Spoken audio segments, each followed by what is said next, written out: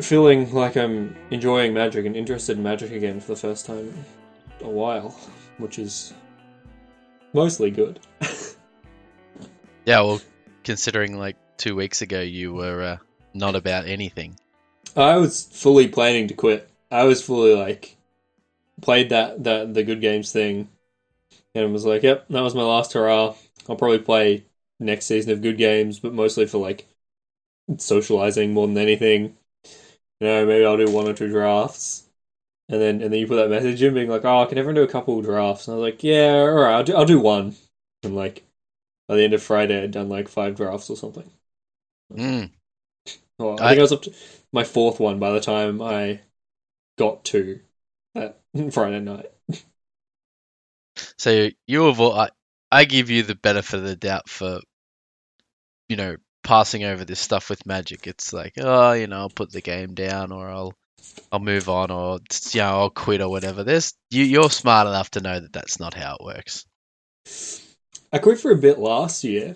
Quit for a while last year when just every format was bad. Did you quit or did you stop playing? I stopped playing. I stopped listening to podcasts. I stopped watching coverage. I mean, I don't watch coverage anyway at this point. Yeah, there's no reason to watch fucking coverage at the moment. Yeah. But I'm actually enjoying Limited. I'm enjoying Limited, and I'm playing Ranked, which normally I don't do. I normally play best of 3. Yeah, sure. Yeah. Best of 3 is better than best of 1. Correct. But because I've been playing so much on my phone, on just like trains and stuff, and just, that sort of thing, best of 1's much more convenient, especially because this format's so slow. Like, best of 3 match, you actually need a good 40 minutes or something set aside. So I've been playing a lot of best of 1, which means I'm playing Ranked. Which means now I'm like Platinum 1 now, I'm like halfway through Platinum 1. So Mythic seems achievable. Yeah, of course it is. Like, it is, but it's also, so from here it's plus, I think I need 23 more wins, like net wins from here. Possibly it's a little bit lower than that, depending on if you get the losses at the right time, right? Like, if you get the losses when you drop down. But, like, 23 net wins is actually quite a lot once you... Is it? Well... Okay, so even if you have a, like, 67% win rate, which I don't think I do, especially not, like, in Platinum and then Diamond, you still have to play, like, 70 matches to get 23 net wins, 70 games, which is another, Why would you need to win 23 and you've got a 66% win rate? No, but you need to win 23 more than you lose. So, like, you have to net 23. Because, like, you get like a rank every time you win one, but you lose it when you lose one. So you have to, like, win 23 more times than... So you have to go 23 and 0 or 46 and 23 or whatever. But, like, if you're at 66% win rate, wouldn't that mean that you only need to win, like, if you're at 66 and that held, you'd only need to play 39 matches, right? Because no, you're right. No. You're actually right. Yeah. I am tired. You're actually correct. Yeah, maths is hard. Yeah, no, you have to play like 70 games. Yeah, it's actually like probably at least 10 drafts. Probably about 10 drafts, right? Yeah. Which is like 14. Actually a decent amount. Oh, I suppose it's best of 7. It's not best of 3. Yeah, I'm so stuck in best of 3 world. Yeah, sure. Yeah. I mean, you can do it best of 3. Yeah, sure. Yeah. Wait, you can't play ranked. You can't do it best of 3 because ranked. Yeah. Anyway, so in my mind, wow, you got me excited then. Yeah, I wish. Yeah, in my mind, because I was bronze 4 because I haven't touched a ranked game in half a year. In my mind, I blazed through bronze, silver, gold with pretty well. And then they get you, because then it slows down, because you start playing against people who know what they're doing. And draft good deck, especially because you don't draft against people from the same rank. Yeah. So by the time you get to Platinum and Diamond, everyone has good decks, because half of their pod didn't know what they were doing. I've played against so many green decks, and also Izzet decks, and I think it's because the better players are realizing that those are, I think, the better color combinations, but then they're not drafting with good players who also know this. So just, like, the bronze player in your pod is far more likely to end up in, like, black white or red white or whatever Yeah, of course. because they don't know. So it's like even more likely that you play against. You don't get as much of the like self-balancing that draft is meant to have Yeah, of course. because it's not pod play. But yeah. Yes. I haven't uploaded last week's episode yet. I want to do that as soon as we're done with this. Very good. Which means then I'll have something to listen to tomorrow, which is good. Very good. So talk to me about your drafts. You've done a few more than I have. Obviously, you're playing best of one, so I don't know how much that has like put impact on critical picks. But yeah, Yes.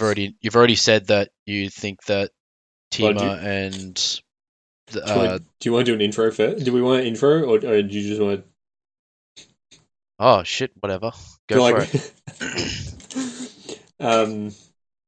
I suppose we're 6 minutes in. That's a record for us.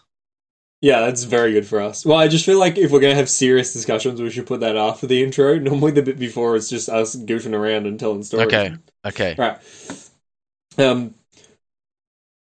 Hello and welcome to the Faction Podcast. My name's Ian. I'm back after a few weeks off now, and tonight I'm joined by Trent.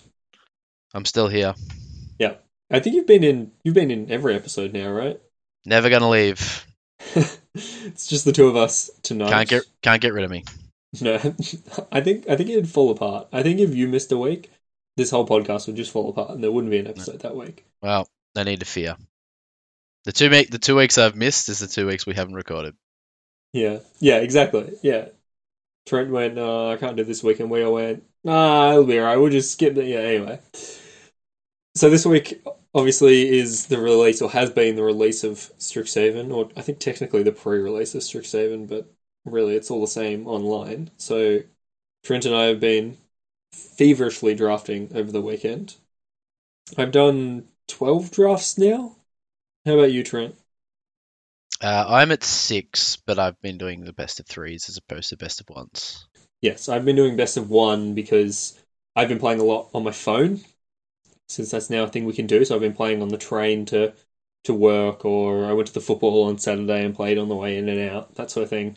Got in like a game at halftime because halftime is 20 minutes. So, which means I've been playing ranked best of 1 just because it's a lot easier to fit in a best of 1 game is what I found. Especially, we'll get to this later. I think this format's fairly slow, so having to set aside sort of like a full 40 minutes potentially for a best of 3 has been a bit more difficult, and I've been playing best of 1, which does change things for sure. I suppose let's just dive straight in then. What have been your initial impressions of this format, Trent? I tend to agree with you. I don't think it's overly quick, but I am a little more hesitant to make a final judgment on the drafts because we've seen this similar to Kaldheim, where the first couple of weeks everybody was all about the snow decks and drafting all the dual-coloured snow lands, 3-4 colours, being really slow, getting some kind of big endgame win condition going, and then maybe 3.5, 4 weeks into the format, people started realizing the Battlefield Raptor and Tormentor's Helm and these really aggressive cards were actually really, really good. So by the time Kaldheim had left and really shook out, it was there was many ways that you could actually traverse the format. Yeah, for sure. That's definitely something I would expect to change. We're recording on a Monday night. It's been 4 days since the set released, so... Yeah, and I think that obviously my bias is towards trying to stay open in the draft. I probably pick dual lands higher than others, and therefore I've got maybe a little bit of a greedier deck with more powerful cards. And generally earlier on in formats, that shines the either raw rate or just the higher powered cards are the ones that shine through before everybody's got their, fingers on the pulse of how to draft, like the black-white aggro deck or the red-white aggro deck in these formats. Yeah, for sure. I tend to do the same. I'll try and stay really open. And for me, the guiding thing is the gold cards in a set like this. Because with only 5 viable color combinations, really. It's possible we'll find out later that there are some weird off color, off guild decks, but there's often not in these sorts of sets. If we think about Ravnica sets and things like that, it means that there's so much importance on finding your lane and getting rewarded for it. Because if you can get into with five, theoretically five combinations and 8 drafters, at least 2 of the color combinations will only have 1 drafter. And if you can get in one of those color combinations, you get really rewarded with a lot of the powerful gold cards. Mhm. I will say I have been biasing towards green, Teamer in general, but especially green and Simic in particular has been really good, often with a splash, because the Simic ramp deck is reasonably good at enabling those splashes, and that's certainly where most of my success has come. But as you say, it's possible we figure out these aggro decks later on into the format. Yeah, for sure. So, and you've obviously been finding a reasonable amount of success with the 3-color decks. Yeah, so as I said, I've done 12 drafts now. I've got to 7 wins with 4 of them, and 3 of those were Simic or Quandrix, I guess, decks. 2 of them with a very light red splash. For both decks had 2 cards, 2 red cards, with some cultivates or the 2 mana ramp spell Emergent Sequence, which is the one that searches for a land and then turns it into a fractal and puts some counters on it. And yeah, so a light splash of red, or one of them had a light splash of white, but really focused on that ramp plan. The third deck I did well with and got to 7 wins was actually a red-white aggro deck. So despite us talking about how bad the aggro decks are, or how we at least haven't seen them be good, I did get to 7 wins. I will say it was not a very impressive deck. It had, I think I worked out, it had 1 rare and 3 uncommons in it. So really just like a pauper deck, and honestly the uncommons weren't very good in the deck. But what Right. I found was that I think there's something to Guiding Voice, which is the single white common that puts a +1/+1 counter on a creature you control, and then you learn. Sure. This card's really good with. Well, so there's a few things it's good with. It's obviously really good with Lorehold Pledge Mage, which is the 3 mana first strike 2/2, and it gets +1/+0 whenever you trigger its Magecraft ability. So it's really good with that, because the 3/3 first strike attacks really well. But it's also really good with the flyers, which I think are really important in this format. Evasion has been really important, and I've seen a lot of games won or lost by flyers, essentially, because these aggro decks, the ones that I've seen, both in black white and red white, haven't had the blazing speed of other aggro decks. I actually don't think. I think the only 3 power 2-drop at common or uncommon in the set is the Izzet Pledge Mage, which has Defender. Prismari. Yeah. Prismari, thank you. Which has Defender. So the decks aren't really built on like curving out aggressive 2-drops. You have to find reach somehow, and in my experience, often that's come from flyers, and then putting counters on them as often as not. Okay. Yeah, that makes sense. I will say that flying hasn't been a huge component to my successes so far, but like I said, it's very early on. I've generally started, like I said before, I generally pick creatures based on rate a lot higher than other creatures early on in the format. So you mentioned Prismari, Pledge Mage, the 3 mana 2/2. I've been extremely impressed by that card. 2 mana. Other, 2 mana. sorry, yeah, sorry, 2 mana 3/3. Yeah. Other cards that I've been pretty impressed by, just kind of like common and uncommon rate monsters. So Professor of Zoomancy, the 4 mana 4/3 that puts a 1/1 into play. Absolutely. With a Bloom Pledge Mage, the 5 mana 5/5, like literally Colossopede. I mean, anybody like, I love Colossopede, so I've actually quite liked that card. And I've actually tended to go. I end up in Sultai more, I think, than the others. But I have been impressed with the Golgari cards quite a bit. I've actually had the Demogoth Titan 3 of my 6 drafts, and that thing is fucking messed up. That thing is not a reasonable card. Yeah, so this is one of the rares. There's a cycle of these. They cost 4 hybrid mana. So this one it's all green black hybrids, and it is an 11/10 for 4 mana. And when it attacks or blocks, you sacrifice a creature. I've also drafted this card I think 3 times, and it keeps getting passed to me like mid pack. I'll get it sort of like pick 4, pick 5, and I'm not. It always surprises me. Yeah, it's I mean, you just have to look at it. It's one of the best rate monsters we've ever seen for limited for its stats. I can't think of anything off the top of my head that beats it on rate.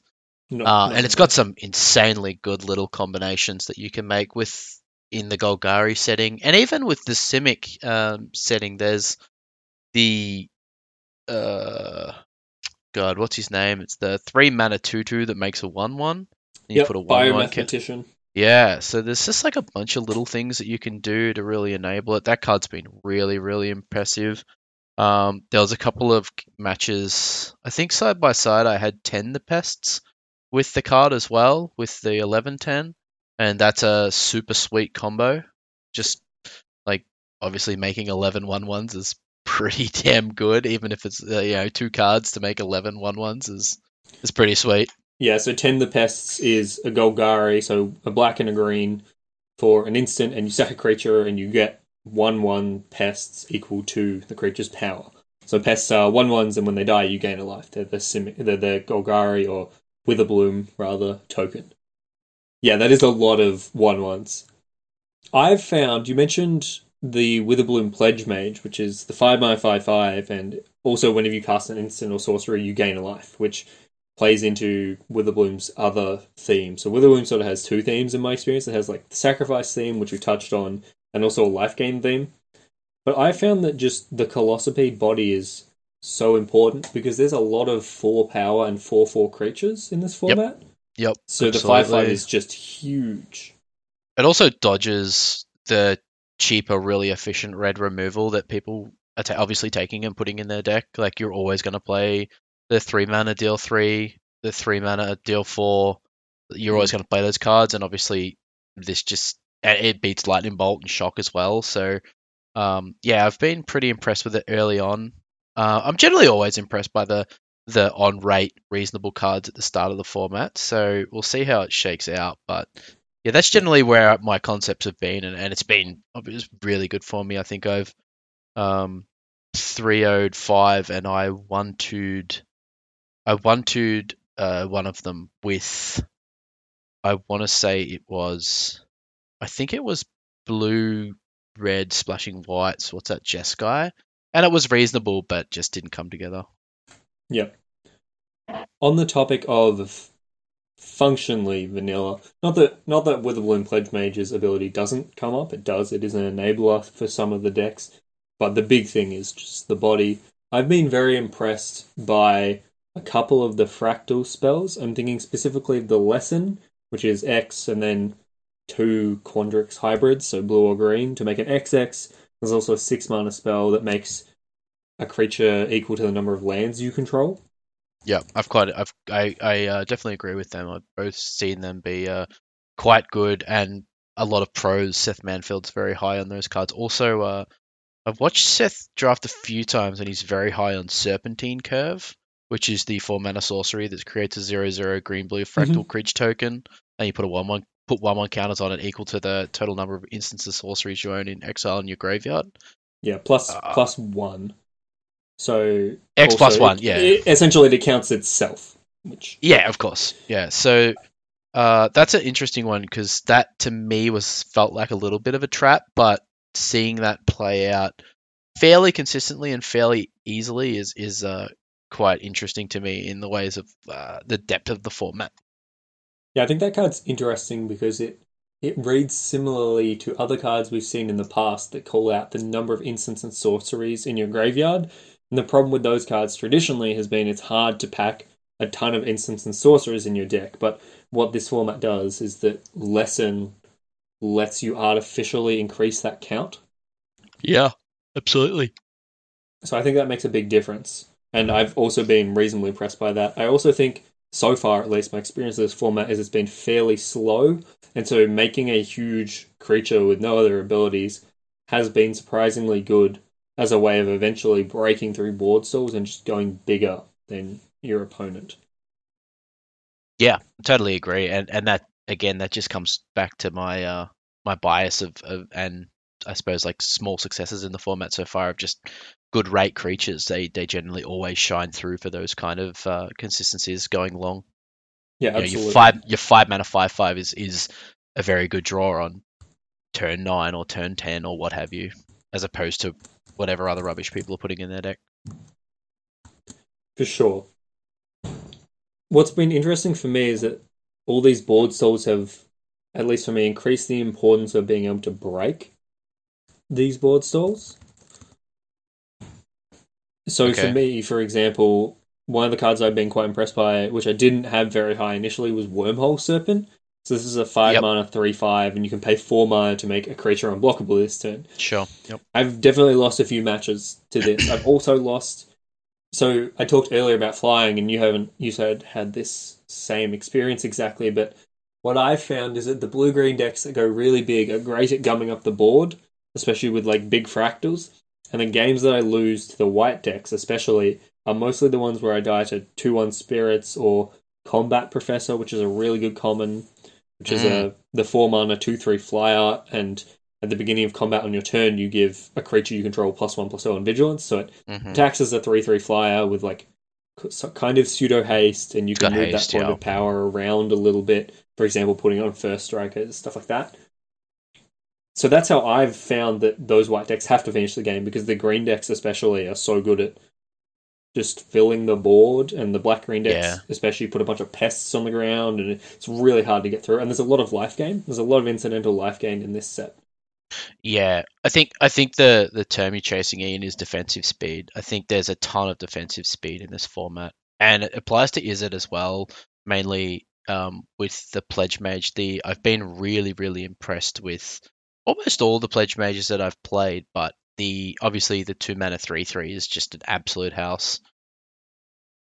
Yeah, I'm just thinking. I think all of the pledge mages are good. So they're, as we said, the blue red one is a 2 mana 3/3 with Defender. The red white one, Lawhold, we've talked about a bit, is the 2/2 first striker for 3 that gets +1/+0 on Magecraft. The green one's a 2/2. Sorry, the green blue one is a 2/2 for 3 that gets a counter on Magecraft triggers. The black white one is the one I have played the least of. So it's a 3 mana 3/1, and whenever you cast an instant or sorcery, it either gains flying or lifelink, your choice. Flying appeals to me, and I've seen a lot of arguments that say basically lifelink and flying don't overlap that much when they're good. So lifelink's really good in races and on empty boards, but then once your opponent has blockers, the ability to give it flying and have that choice is good, but I haven't really played with it. Okay. This discussion of flying has led us to, I know, a disagreement we've already had, which is that I think Scurrid Colony is one of the more important green commons. This is the 2 mana 2/2 with reach, and it gets +2/+2 if you control 4 or more lands. So my argument for it is that I like having some defensive speed. I don't think you need a ton of 2-drops in these decks, but it is nice to have a 2-drop, and it's nice to have a 2-drop that, especially in blue-green, is relevant later on, because you will hate land drops. But I've also just found that the reach is so important. There's so many 2/2 flyers, or 2 power flyers in this format, and a 4/4 walls all of them, and even a 2/2 just gives you some defensive speed against those evasive decks.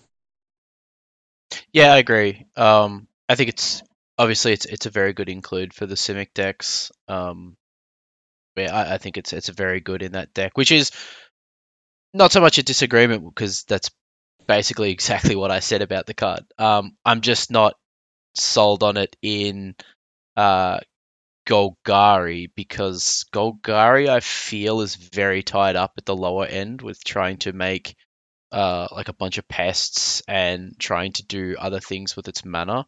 Whereas with blue green, it's actually like there's a bunch of commons that allow you to put lands on the battlefield. A bunch of uncommons that do the same thing. Green black isn't trying to achieve that unless you're obviously splashing, which in that case you're obviously still a green blue deck trying to get to 8 lands, so it's fine. But yeah, it is definitely been quite a reasonable little 2-drop for me. I do find that there's just a large amount of very reasonable commons and uncommons that have that play roles or actually play roles or role fillers in the format. That is definitely one of them as well. It's like I said, it's one of those things where the aggro decks need to work out how to play around these cards more so than these cards just being in play, because the card does what it says, and the format lends itself to it. Whereas we're not sure where the aggro decks are in regards to how they lend themselves to the format or how they're supposed to play. So I think over the next couple of weeks, hopefully the aggro decks people will figure out how to build these aggro decks better, and if they're actually viable. Because my take on red white was that it actually wasn't supposed to be an aggressive deck. A lot of the better cards in red and white don't actually read aggressive to me at all. They're either 2-for-1s with removal spells attached to them, or reasonable rate monsters, or cards that have learn removal spells. Cards like Pilgrim of the Ages are like a mid-range card that obviously there's a 2-for-1 as it gets yourself a Plains. Pillar Drop Rescuer is a 5-mana 2/2 flyer that returns your 3-drop to your hand. So you're not really trying to be aggressive in my overall like examination of and playing against red white. The red white aggro decks I have played against, I've been thoroughly unimpressed by so far. Yeah, so I agree. I think red white is meant to be more grindy, and where you end up with red white aggressive decks is that so the white commons, some of them are aggressive. So Eager First Year, for example, is not a particularly good card. It's just a bear that gets +1/+0, but it's in that somewhat aggressive mold. But the key is that is actually a Silver Quill card. So the black-white archetype, I think, is meant to be aggressive with a little bit of a counters theme. Yeah, I agree. And in my experience, so for example, this red-white deck that I got 7 wins with, it was basically a white deck, and then it had mostly red for Lorehold Pledge Mage, and you can do some things with Twin Scroll Shaman, which is the 1/2 double strike for 3. Yeah. And those are and then maybe some red removal. But you're basically a base white deck. It just happens that Lorehold Pledge Mage is this card that fits well in these kind of Magecraft aggressive decks. Sure. But you're right, and I think it's really obvious when you look at the uncommons that Lorehold is meant to be controlling. So if we go through the uncommons, you have Quintorius, which is the 5. This is the legendary, so it's 5 mana 2/4, and it makes your spirits get slightly bigger, +1/+0, but it makes these 3/2s when you have cards leave your graveyard, which is a weird, grindy thing. Reconstruct History is like a 4 mana up, potentially a draw 4, but it's returned an artifact, an enchantment, instant, sorcery, and a planeswalker, theoretically. But so it is card advantage, and it triggers like your Quintorius, but it's clearly just such a slow, grindy card. Yeah. Yeah, I think it's just like I said. The more people get in depth with this format, it's going to take a while for these less fleshed out decks. Like the green blue deck, it's very on paper. Every card is on paper. They read well. They play well. It's not hard to figure out that green blue is a good deck, in my opinion. This could be completely different. Somebody might have a completely different take. Like Doga might be able to look at the red white cards and go bang bang bang and put them all together. But I mean, I obviously can't do that, and I'm going back on obviously what I said with Kaldheim before, and this feels much the same to me. Yeah, I agree. I think the blue-green decks, even the blue-green decks really build themselves in that they're very clearly ramp decks, and you put ramp cards in, you put in cards that call out having 8 or more lands, you put in some big top end. I mean, one of the gold uncommons is draw 2, and then you can put a land in play, right? Like it's just value and some acceleration. Whereas the red-white cards, I think there is some synergy there, but it's harder to unlock, I would say. Go ahead. I was just gonna say, I think part of the problem with that is that this theme of exiling things from your graveyard or cards leaving your graveyard isn't very well supported at common. And I remember seeing this because I remember having a draft where I had 2 Quintoriuses. In fact, that deck I went 7-0 with had a second Quintorius in the sideboard, but my deck just had no ways to trigger it. It's because at common, the only ways to trigger it, as far as I'm aware, are Illustrious Historian, which is a 2-mana 2/1, and then you can pay 5 to exile it from your graveyard and get a 3/2, which is like a nice mana sink, I guess. But like it's not like a synergy piece where you're, really excited to like combine it or whatever. Stonerise Spirit, which is a 2-mana 1/2 flyer, and you can pay 4 and exile a card from your graveyard to give another creature flying, which I seem to be okay just because I think flying is alright, but it's just understated, and again, 4 mana is way too much to pay for your like synergy deck. And the last one is Tome Shredder, which is the 3 mana 2/2 with haste, and you can tap it and exile an instant or sorcery card from your graveyard, and you put a +1/+1 counter on it. I've seen this card be pretty good, mostly in blue-red with lots of spells, which is the other problem. Like, it doesn't really fall to the red-white decks. Yeah, it's not a red-white card. Yeah, so it's this theme that like looks like it's there and is called out on a few cards of cards leaving your graveyard. It doesn't seem like there's that many ways to enable it, especially at common. I'm gonna put you on the spot. What are your top 3 hits so far? What are the 3 cards that have impressed you the most? Impressed or over impressed? Like well, either way, overperformed. So comparative to what you thought.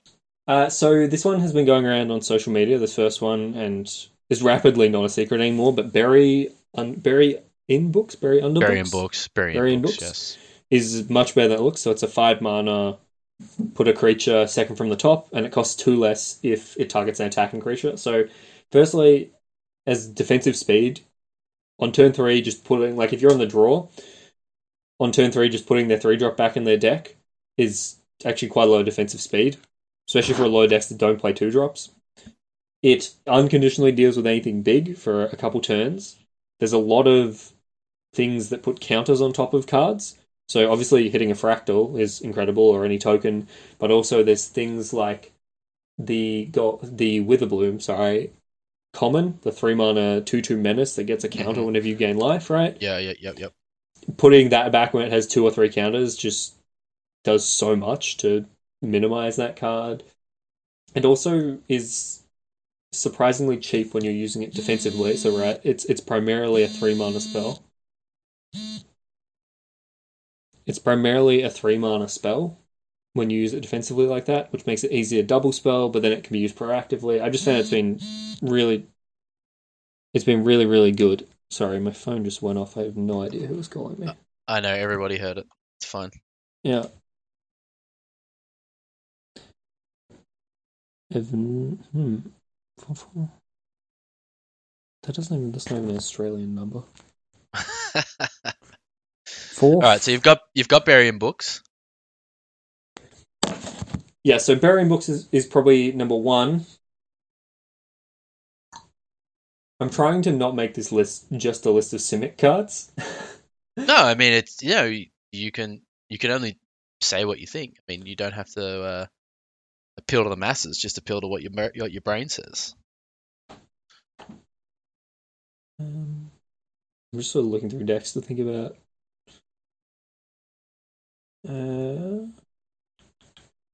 I've been pleasantly surprised by Field Trip. Yep.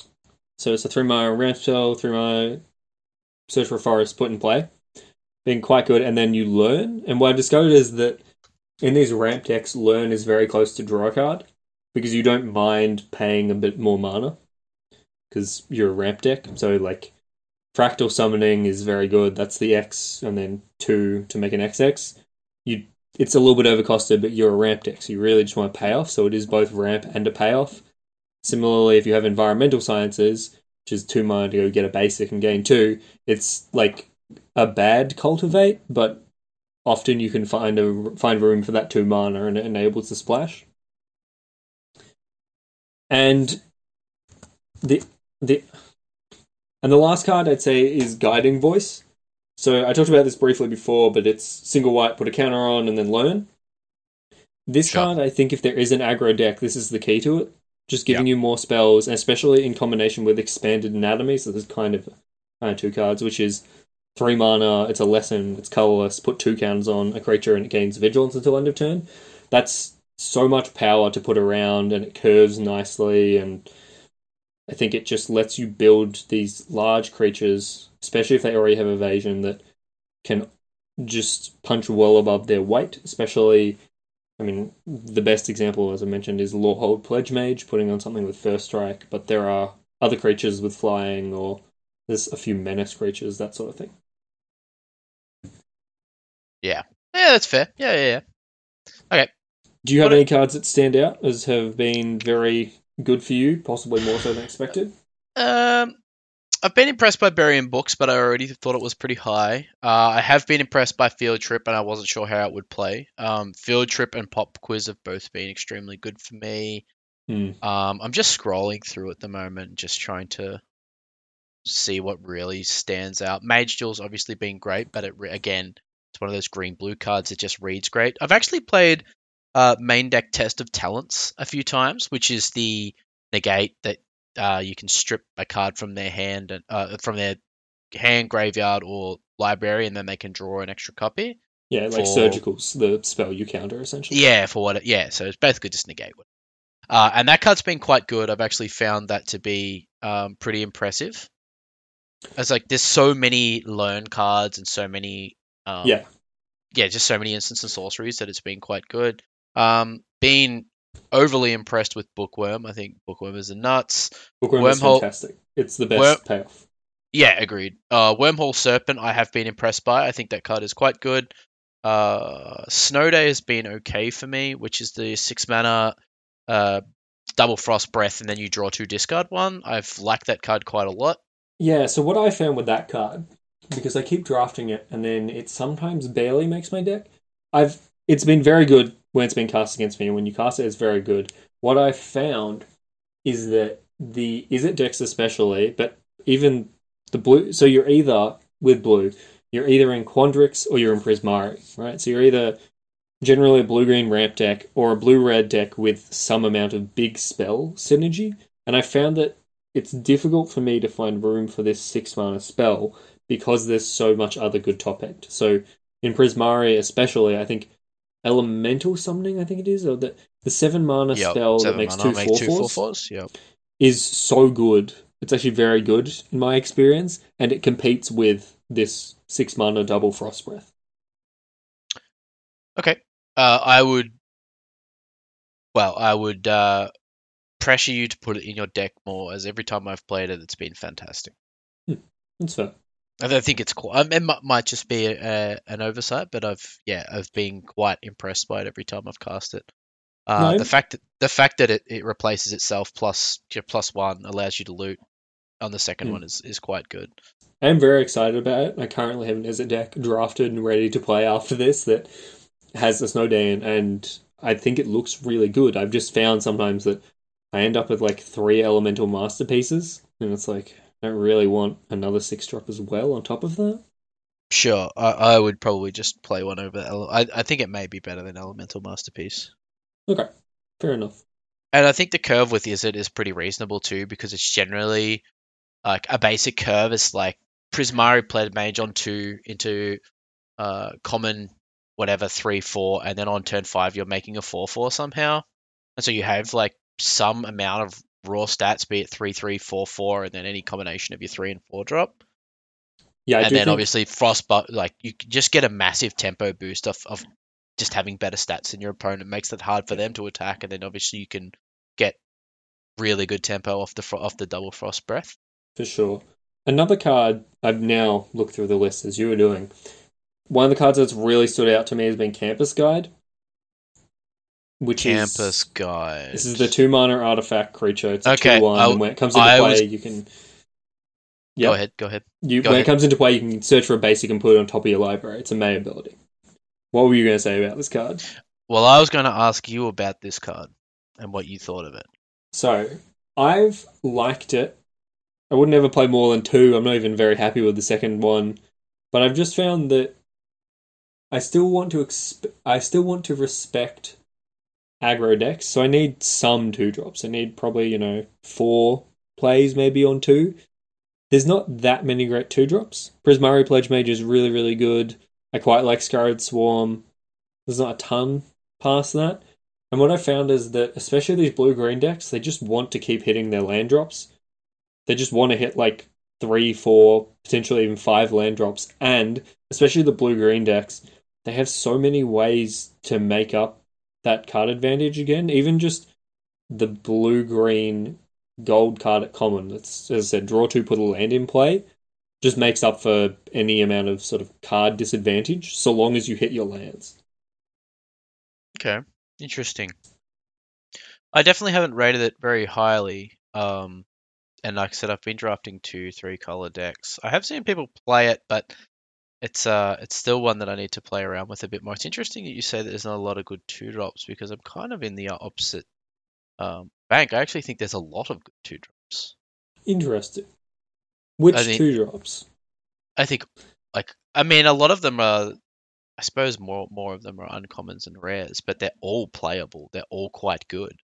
Yeah, sorry. I'm thinking primarily at common. There's a decent number of uncommon ones that are very good, and I don't know enough of the rares. Yeah, I just think so. This is a tribal set, or a guild set, sorry, which means that if you're drafting correctly and you're reading the signals of the draft, you will have some number of uncommons, and there's multiple cycles of 2 mana of the 2 mana gold cards in each guild, obviously. So if you're doing it correctly, then you should end up with some number of the uncommon 2-drops, and I think that some number of the uncommon 2-drops plus the good commons in the good common 2-drops kind of makes you have a lot of flexibility and a lot of options when it comes to actually playing 2-drops. And so Campus Guide for me just hasn't even come close to being playable. I'm not saying that it's not.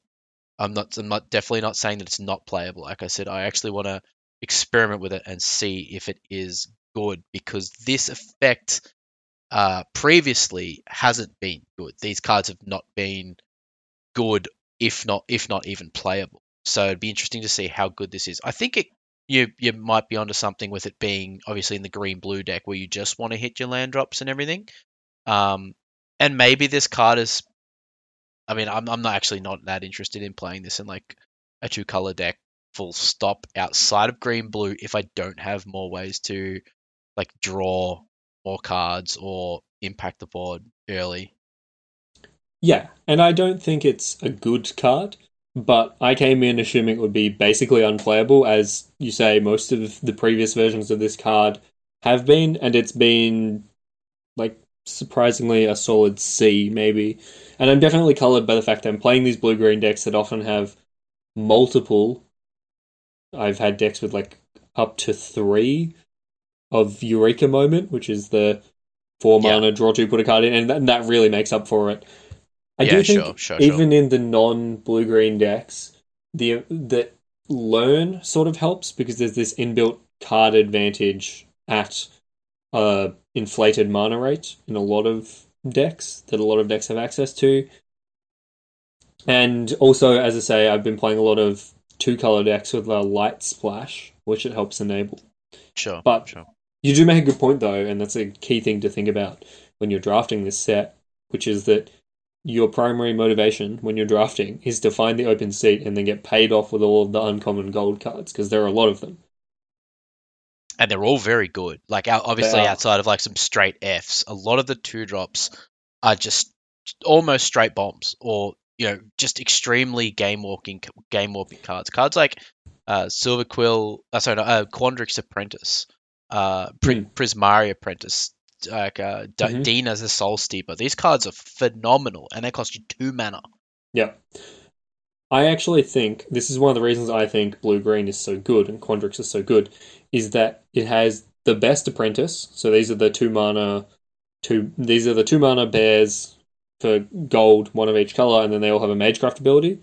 So the Quandrix one is look at the top 3, put a land into your hand. So it just draws cards, because these, especially with the Quandrix decks, but also in general in this format, there's lots of mana sinks. So you just want to keep hitting lands, which is a bit reminiscent of some of the Zendikar form. Like recently with Zendikar Rising, we had that a little bit, and with Kaldheim we had that. You just kind of wanted to keep hitting a lot of land drops. But Quandrix also has the best of the legendary uncommon creatures, in my opinion. In Dramon. Yeah. That card's completely absurd. So 2 mana, 1/2, and it has 2 abilities. So 1 and tap, you can put a land from your hand into the battlefield tapped, so it helps ramp you early on. And then 4 and tap, draw a card, or if you control 8 or more lands, you draw 2, which is in the board stalls that I've been in, these where we both have lots of lands, this is completely game breaking. Mm-hmm. Agreed. Yeah. The Quandrix, the Quandrix guy, the 2 mana 2/2 is just the same card as Nessian Wanderer, which was in Theros Return. Mm-hmm. What was that called? Theros Return? Beyond Death? Beyond Death. There you go. Yeah, that one. And that card was the nuts in that format. And this is just it's the spitting image. You'd probably rather have it be a 1/3 than a 2/2. You would. I think this one's easier to trigger, especially with Learn. Sure. Yeah. You're probably right. You're definitely right. Yeah. But it is the same thing. It's just this, like, it comes down on the other side of the battlefield from you, and if you're not playing an aggressive deck, I just sigh. It's like, even if I kill it, it's going to draw probably like 2 cards. It's going to replace itself at the very least, and that's miserable for your 2-drop. It's just. So going the other way, what cards have you not been impressed by? I've actually got a couple, but I'll let you go first. Well, let's start with yours, because I need to have a look through. Well, I need to have a look through. So let's start with you. What are the cards that have been disappointing for you? The single most disappointing card that has just been wildly unimpressive. I've tried it a few times and just ended up. I basically ripped it up. If I could have ripped it up online, I would have. It's Witherbloom Command. It has four modes, and none of them do anything. I've only drafted this card once and it did not make my deck. I don't know. Just a bunch of spots that never works. I have to read the card multiple times. The one time it would have been good, it's a fucking sorcery. Yes. I'm not sure. I'm not sure where it sits in the format. It might be a sideboard card, but I'm definitely not giving it a shot in the main deck anymore. I just wish that card was an instant because, and I realize this is a limited podcast for this week, but it doesn't do, as you say, it doesn't do anything in limited. And if it had been instant, that would have pushed it so much more for Eternal formats. Yep, especially agreed. Formats with Wrenn and 6, where at the moment it's just like, it being a sorcery, and then you compare it to Abrupt Decay, it's just like, it's so painful. Yeah, it doesn't. It just, and like the bottom text, like target opponent loses 2 life, you gain 2 life. Like you almost always, if you cast a card, you almost always choose that, and you don't want to choose that. Like that's just not what you want to ever have happen on your card with 4 choices. So yeah, that's a big fat F for me. The next one is interesting, and I'm sure that there is a debate to have, but Fracture, which is the white-black instant destroy target artifact, enchantment, or planeswalker. I've had this in probably a couple of decks. I've main decked it, and the fact that this thing can't kill creatures is just shocking to me. I can't find targets for it. So that's interesting to me because I wouldn't have assumed that was playable. I looked at that and thought, that's a sideboard card, and I'm playing best of 1, so I never play it because it looks like it's just naturalized, right? Okay, so I thought when I seen the card that it was just 2 mana Vindicate without destroying a land. So that is why I started with it. I thought it was just much better. Yeah, if it could hit creatures, it would be much better. It would be I tried to target a creature and it wouldn't let me. So that card is, you're absolutely correct. It's definitely a sideboard card. But even in its saying, like it says, obviously it's 2 mana instant and it has the Planeswalker text on it. It's got some niche application. Like maybe you can flip it as a 23rd card and hope to like cooler somebody with their Professor Onyx or whatever her name is. Yeah, but there's like all the Planeswalkers are mythic as they always are. So like your chance of playing against them is just so low. Yeah. But yes, obviously, like I suppose just maybe as a broad strokes topic, we could just say that Naturalize in the main deck hasn't been impressive to me. No, it hasn't, and that's what's interesting is that we just come from Kaldheim, where it was completely playable in the main deck. There were so many powerful artifacts, not only the equipment, but just a lot of the uncommons and rares that were really powerful were artifacts, or some enchantments, but mostly artifacts. And I think this Yeah. card would have been totally main deckable in Kaldheim, but Yeah, absolutely. in this format, I think there's one uncommon equipment or two uncommon equipment maybe, and Yeah, there's two. Yeah. there's the big thing. One of the big things I think is important to note is there's no pacifisms in this format. No. White and blue both don't have a pacifism or a claustrophobia effect, which makes a lot of the sacrifice effects worse, which is understandable, right? Putting a pacifism in the set where one of the 5 archetypes is built around sacrifice would feel terrible. Yeah, absolutely. But it's important to note. One of the things we sort of haven't talked about too much yet, but I think is an important thing that adds some flavour to this format is Mystical Archive. What has been your experience with these Mystical Archive cards in Draft? I wish they weren't there. Fair enough. They're just like some of them are just too powerful. They don't need to be there. I will agree with that. I recently beat a red-white deck that cast Day of Judgment 3 times and Swords to Plowshares twice in the same game. Yeah, It's just- I don't know. Like I've had people cast Duress against me and miss. Like I've had people Swords my guy. I've cast Time Walk. People pass me Cultivates all the time. Like these cards, like they're busted. There's so many powerful cards here. I appreciate what they're doing with obviously the Mystical Archive and how they're getting it into the older formats, but I just think they could have been done as maybe another. They just didn't need to impact this format. I think some of them play well. I think cards like Adventurous Impulse, Negate, Thrill of Possibility, even like Electrolyze, Infuriate. Electrolyze is really good. Electrolyze is probably too good. Yeah. There's a lot of 2-1s in this format. Maybe like I think Cultivate's too good for this format. I think Cultivate just fits so perfectly in, especially blue green, but any green deck that it's so good. Like the second land matters. Yeah, I've been incredibly impressed by it. But cards like Op, Strategic Planning, Snakeskin Veil, Urza's Rage, Shock, they're all fine. That's fine with me. They're all just flat to slightly above rate power level that I'm happy to have in a format. But when you've got fucking Swords to Plowshares, Time Warp, bloody I don't know. My very first draft of this format. Cards. My very first draft of this format, which the Blue Sun. very easily got to 7 wins. Played blue green. I had a Blue Sun Zenith in my deck, and I won more than half of my games by just decking my opponent. Like draw my entire deck, make you draw 14, untap, make you draw 14, and it was completely absurd. Though, the thing I'll say about Blue Suns is that there is a normal rare in this format that's also essentially 3x draw X. So there is another big X spell, which has been quite good, but that one doesn't kill your opponent. Yeah, it's not nearly as good as Green Sun. Yeah. There are some cards that I think are pretty bad from the Mystical Archive as well. But I mean, just like whatever, they shouldn't be. Again, they just shouldn't be there.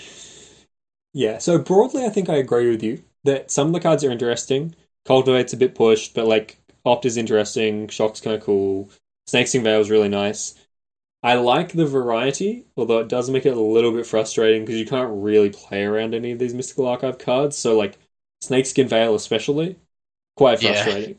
Getting blown out by Snakeskin Veil is like, well, I wasn't going to play around it. Anyway. I haven't been there yet, but I'm guaranteed it'll happen.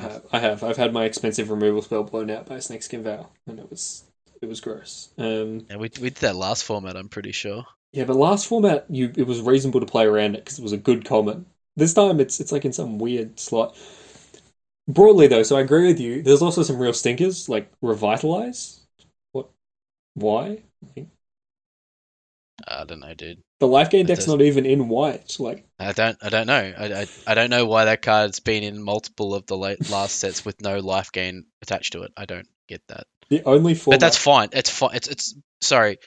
That is okay when it's in those actual sets. When it's in one of the card numbers, I don't mind that because, and I've said this more than a few times lately, the amount of playable cards that we get in the actual sets themselves, take away the Mystical Archive, just put the however many, but 275 cards are in this set. it's okay to have some misses. It's okay to have some cards that, are revitalize, I don't know, revitalize cards like Excavator Wall or Fs, or whatever. It's okay to have them because 5, 6, 10, 12 years and the further you go back, the worse it gets. There was not every card was playable. Even we had sets where half the cards in the packs were playable. So it's okay to have these cards. But then again, to reprint them in Mystical Archive, it's another thing that I just don't quite get. Outside of obviously introducing some of the cards into the historic format, like Demonic Tutor, Thoughtseize, etc., etc. Those cards are great because they're there for a reason. But cards like Revitalize, they just don't belong there. Well, so that's the one that gets me. Is Demonic Tutor is not legal in historic. Well, that's also true. It's one of the ones, but that's probably reasonable. I think we could do a whole podcast on historic, and lots of other people have done that, and neither of us play a huge amount of historic. The one that makes me sad is that Tainted Pact is unplayable. I was so excited to play a Tainted Pact Oracle of Thassa deck. Apparently, it's just impossible to do because you can't click through the interface fast enough before you get roped out because it doesn't reset your rope. Just go play Highlander. You can do it there. Yeah, but then I have to own dual lands. I said this last week. Just ask people nicely. They will lend them to you. Highlander community is awesome. It's true. The Highlander community is absolutely fantastic. They are. So broadly, Mystical Archive has some cool cards, has some really just BS cards. And the problem, I think, is that a lot of them, it's the rares and mythics, right? The same as in your normal rare slot. But the problem is now there's 2 rare slots, essentially. So you're twice as likely to get a dumb, busted card. Is there a true name in this? No, thank God. No? Okay. That's Time Spiral. You mentioned how the old sets used to have a lot more unplayables, and that did actually make me think of Time Spiral Remastered, which we drafted last Friday. And that's a remastered set, so they've actually taken a lot of the unplayable cards out. But even so, drafting it compared to modern sets and looking at the number of cards that are just really mediocre and I don't want to put in my deck, there's a stark difference. Yeah, I think you just really need to understand the formats in order to be able to draft True Name Nemesis. Yeah, well, it was certainly interesting watching it be on a limited battlefield. Was it? I don't think it was interesting at all. That's true, actually. No, you're right. I misspoke. It wasn't interesting at all. It was mildly interesting watching people work out how to beat it, but... I had the best idea. What was that? I just conceded. To be fair, at one point... So, for those... We should explain this. When we did this Time Spiral Remastered draft, someone opened a True Name Nemesis, and obviously took it and played it. Of the games he played it, at one point he'd lost, I think, 3 of the 4 games he casted in. Surely not. Yeah, he lost at least 2 of the first 3. I think he lost the 4th one as well. Just it came down too late and his opponent had 4 creatures, or, that sort of thing. I think one game maybe it got Damnationed, which, sure. I'm pretty sure he won that match. Handily. And played True Name Nemesis both games. There is a strict correlation between resolving True Name Nemesis and winning tournaments of Magic. Yeah, there really is. Is there a True Name Nemesis in this format? In terms of what's the True Name Nemesis in this format? So what's the most busted card? I'm on Professor Onyx currently. Are we including Mystical Archive? No. Okay. That narrows it down, because I'm pretty sure it's a Mystical Archive otherwise. Although, one that has been surprisingly not that great is Natural Order.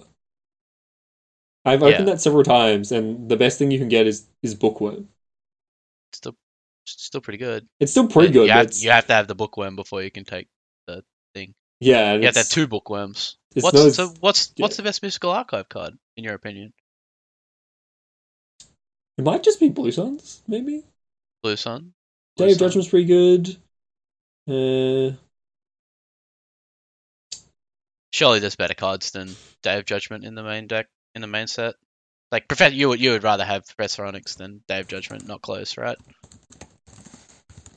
Yeah, probably, yeah. I'm just looking at the rares now, Blot Out the Sky is kind of insane. Yeah, that one's definitely up there. I think Dramatic Finale is actually really good, Yep. but obviously, like you have to be able to cast it. It's a black, white, gold card.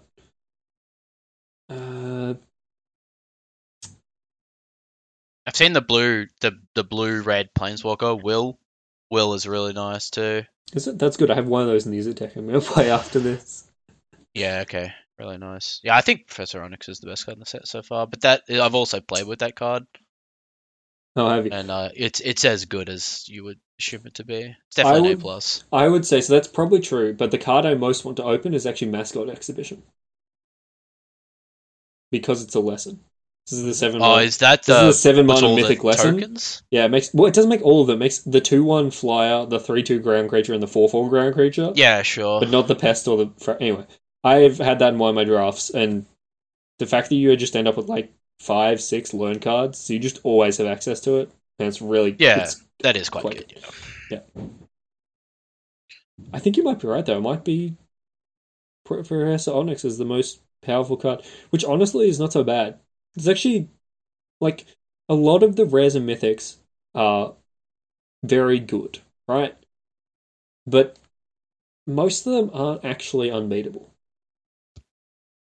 No, I think maybe Shadrick Silverquill and the Lorehold big 7-drop dragons are pretty insane. Like obviously and the Quandrix one. They're all actually no. To be honest, look, all the legendary dragons are insane. Actually, the Baladros Witherbloom I haven't been as impressed by as I thought. I've played against it a few times. I've actually managed to beat it a few times. It's not just like the game ends. I think when the other 4 lords come down, they kind of do end. I've beaten the Lorehold one. I'll be honest. 5/5 isn't that big, so if they don't hit well, and they're going to be tapped out after playing it, so it's going to replace itself. It's going to get in for 5. But if they don't hit a really impactful spell, it dies to a lot of stuff, to be honest. Like, not a lot. I mean, it's a 5/5, but... I was going to say, you did say before that the fact that it's a 5/5 means that it dodges. It yeah, dodges a lot of sorry, removal. so it dodges a fair amount, but I think it dies to, like, Mage Duel a fair bit. There's a common deal 5 in red, which is not that great. It's 5 mana. There's a decent amount of black removal spells that hit it. So it dodges a lot of stuff because it's a 5/5, but in terms of being a busted card, I do think Professor Onyx is better. Agreed. Strongly agree. Yeah, which is good. Yeah, pretty good to be honest. I mean, it's interesting. We did this, remember, a few weeks ago. We looked at the Coldheim Mythics, and they're like more than half of them are just straight up unbeatable, and I don't think that's true here. Yeah, agreed. There's also a lot of good removal in this set. There is. There's also quite a lot of good removal here. That's for sure. I also think it's a little bit more interesting in a gold set because it's less reliant on exactly what you open. Yeah, sure. And some of these cards are really hard to cast. There's a bunch of there's 2 mythics here that are double, triple costs. So triple blue and triple green. That's not trivial to cast at all. It's not splashable. We talked about the rares that are 4 hybrid mana, and they're all decent, and they're really hard to cast.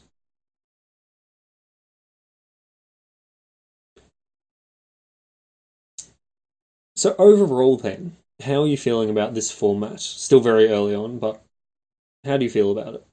Yeah, I really enjoy it. There's a lot of depth to it. The drafts are interesting.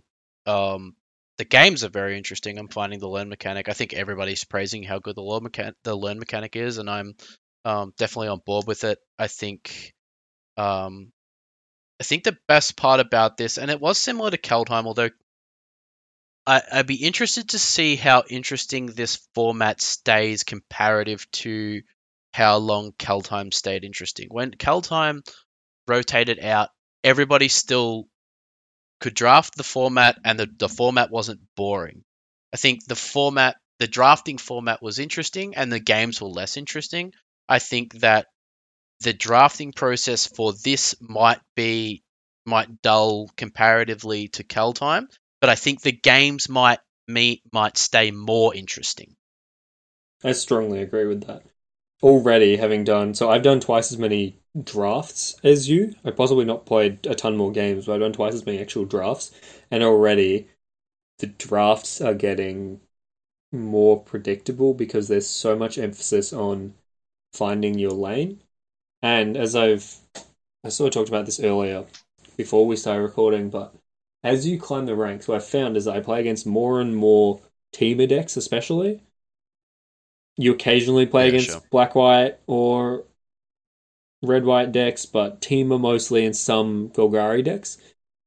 And because of the way Arena works, in that you play against people of the same rank, but you don't draft with people of the same rank, I have a hypothesis that the higher ranked players more often end up in those teamer decks, primarily, because they know, or they think, that those decks tend to be better, and the less experienced, the people who haven't drafted as much don't realize that as much, and it just means that you're even more likely to end up in these, like, the better, in air quotes, archetypes, because you're drafting with less experienced drafters.